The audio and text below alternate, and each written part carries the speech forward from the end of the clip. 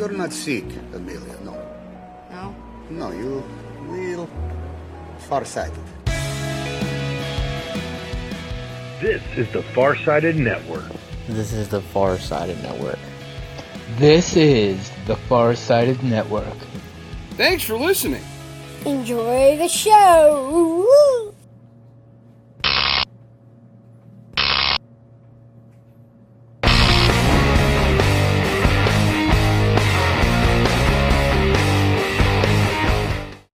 Welcome to Reanimator Reviews. I'm Rayanne, and I just watched The Night Eats the World, which I found on Amazon Prime Video streaming. I am pretty sure it's available other places, but that's where I watched it.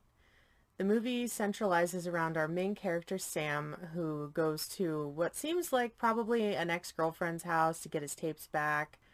Kind of huge rager going on that he doesn't want to be a part of. He just wants his stuff. He just wants to get out of there. He ends up going into a back room where all of his stuff is boxed up, has a nosebleed, and falls asleep in a chair. He wakes up the next day and everything is trashed. There's blood everywhere. He opens up the door to see, I think it was his ex-girlfriend, maybe some other party goers in the stairwell, and kind of says like, hey, and they turn around freaking out, definitely zombies, and he slams the door. So he kind of watches everything unfold. He can see from the window there's another apartment complex across the street, and there's people running out. One runs into a car and honks, and he's yelling, you know, don't go out there, and he watches them pretty much get torn apart. So the bulk of the movie is him checking out different rooms in the apartment, trying to figure out how he can survive. He's trying to ration things. He's trying to keep himself, you know, physically fit in case he probably has in the back of his mind if he has to run, if he has to fight, and kind of trying to keep his mind together as well. I'll leave it off there as this is spoiler free. What did I like about this movie? The gore is so good. There's not a lot of it, but what we do get is really good. The zombies that are outside, we do get some tight shots on. One of them has, you know, missing from like maybe halfway down his knee, and the prosthetic looked really good. The blood looked really good. I was very happy about that. We don't, like I said, we don't get a lot because it is pretty much the whole movie just him in the apartment looking out. So it is what it is, but they did a good job. I liked that this really surprised me. It was more the psychological aspect of feeling like you're the last person in the world and you're trying to connect with literally anything around you, even if it's a zombie doctor trapped in an elevator. You're just trying to have some semblance of normalcy, and that to me, I always wonder about that in other zombie movies because they don't really go into it. It's more the survival aspect and how you hide and how you collect water and trying to find food, but not really the horrible emotional toll that has got to take on you.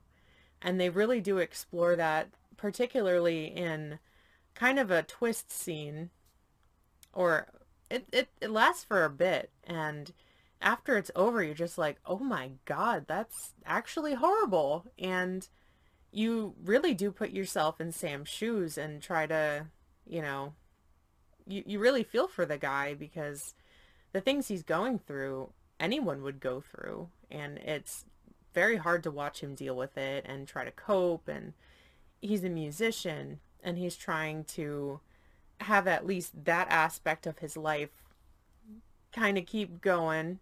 He wants to create, he wants to entertain himself, and it's sad. It's really sad, but I'm glad that they had that be a huge chunk of the movie. I liked how sentimental Sam was. There's a scene where he's cleaning the floor in the apartment he's in because it's disgusting and it's covered in blood, and there's a gunshot, and at first you think maybe it's someone that can hear him scrubbing above, and they're thinking maybe it's a zombie shambling around. He looks down, and it unfortunately was one of the tenants that took his own life. he breaks open the floor, goes down there, and it's the tenant and his wife. And he does something really sweet. He was gonna just chuck them over the railing, which, I mean, logically that's a good idea, because if there's a festering body directly below you, there's a really high chance that you're gonna get sick, because there's lots of bacteria. And yeah, maybe not the best idea, but it was really sweet. He put them both in bed, zipped them up. He put, personal belongings on them, put a picture between them. I thought that was really cute. So, my dislikes. I mean, there's really not a lot that I dislike about this movie. There's not a lot of flashbacking that's unnecessary. It's really all in the moment, and I appreciate that. We don't get a huge chunk of Sam's backstory, but we really don't need it, because we're with him in the here and now while the movie's taking place, and I feel like that was appropriate. Maybe I would have liked a little more gore. My one dislike, I will put this there, there's a scene with a cat, and it's not shown, but there is animal cruelty, which probably a lot of people would be like, well, the cat deserved it, but no, it's a cat, and cats have different rules and laws. Cats abide by their own things, so I didn't like that. But they didn't show it, which was cool, because I could just think maybe he's shooting at a zombie and not a cat, because who the hell does that? So I do rate this a 4.5 out of 5. I really, really did enjoy it. I would definitely watch it again. I feel like it's one of those, it's a happy ending maybe, but it's really not a happy ending because of everything that's going on and everything that this poor guy's been through. You really do identify with his struggle, which is amazing. And even though I'm not the biggest fan of the running infected or the running zombie, I will let that slide. So, as I said, I did find this on Amazon Prime streaming video, and you should give it a watch. Maybe you'll like it. It's a newer horror movie, which for me, that's like unheard of, but there you go. If you did enjoy the video, please give it a like.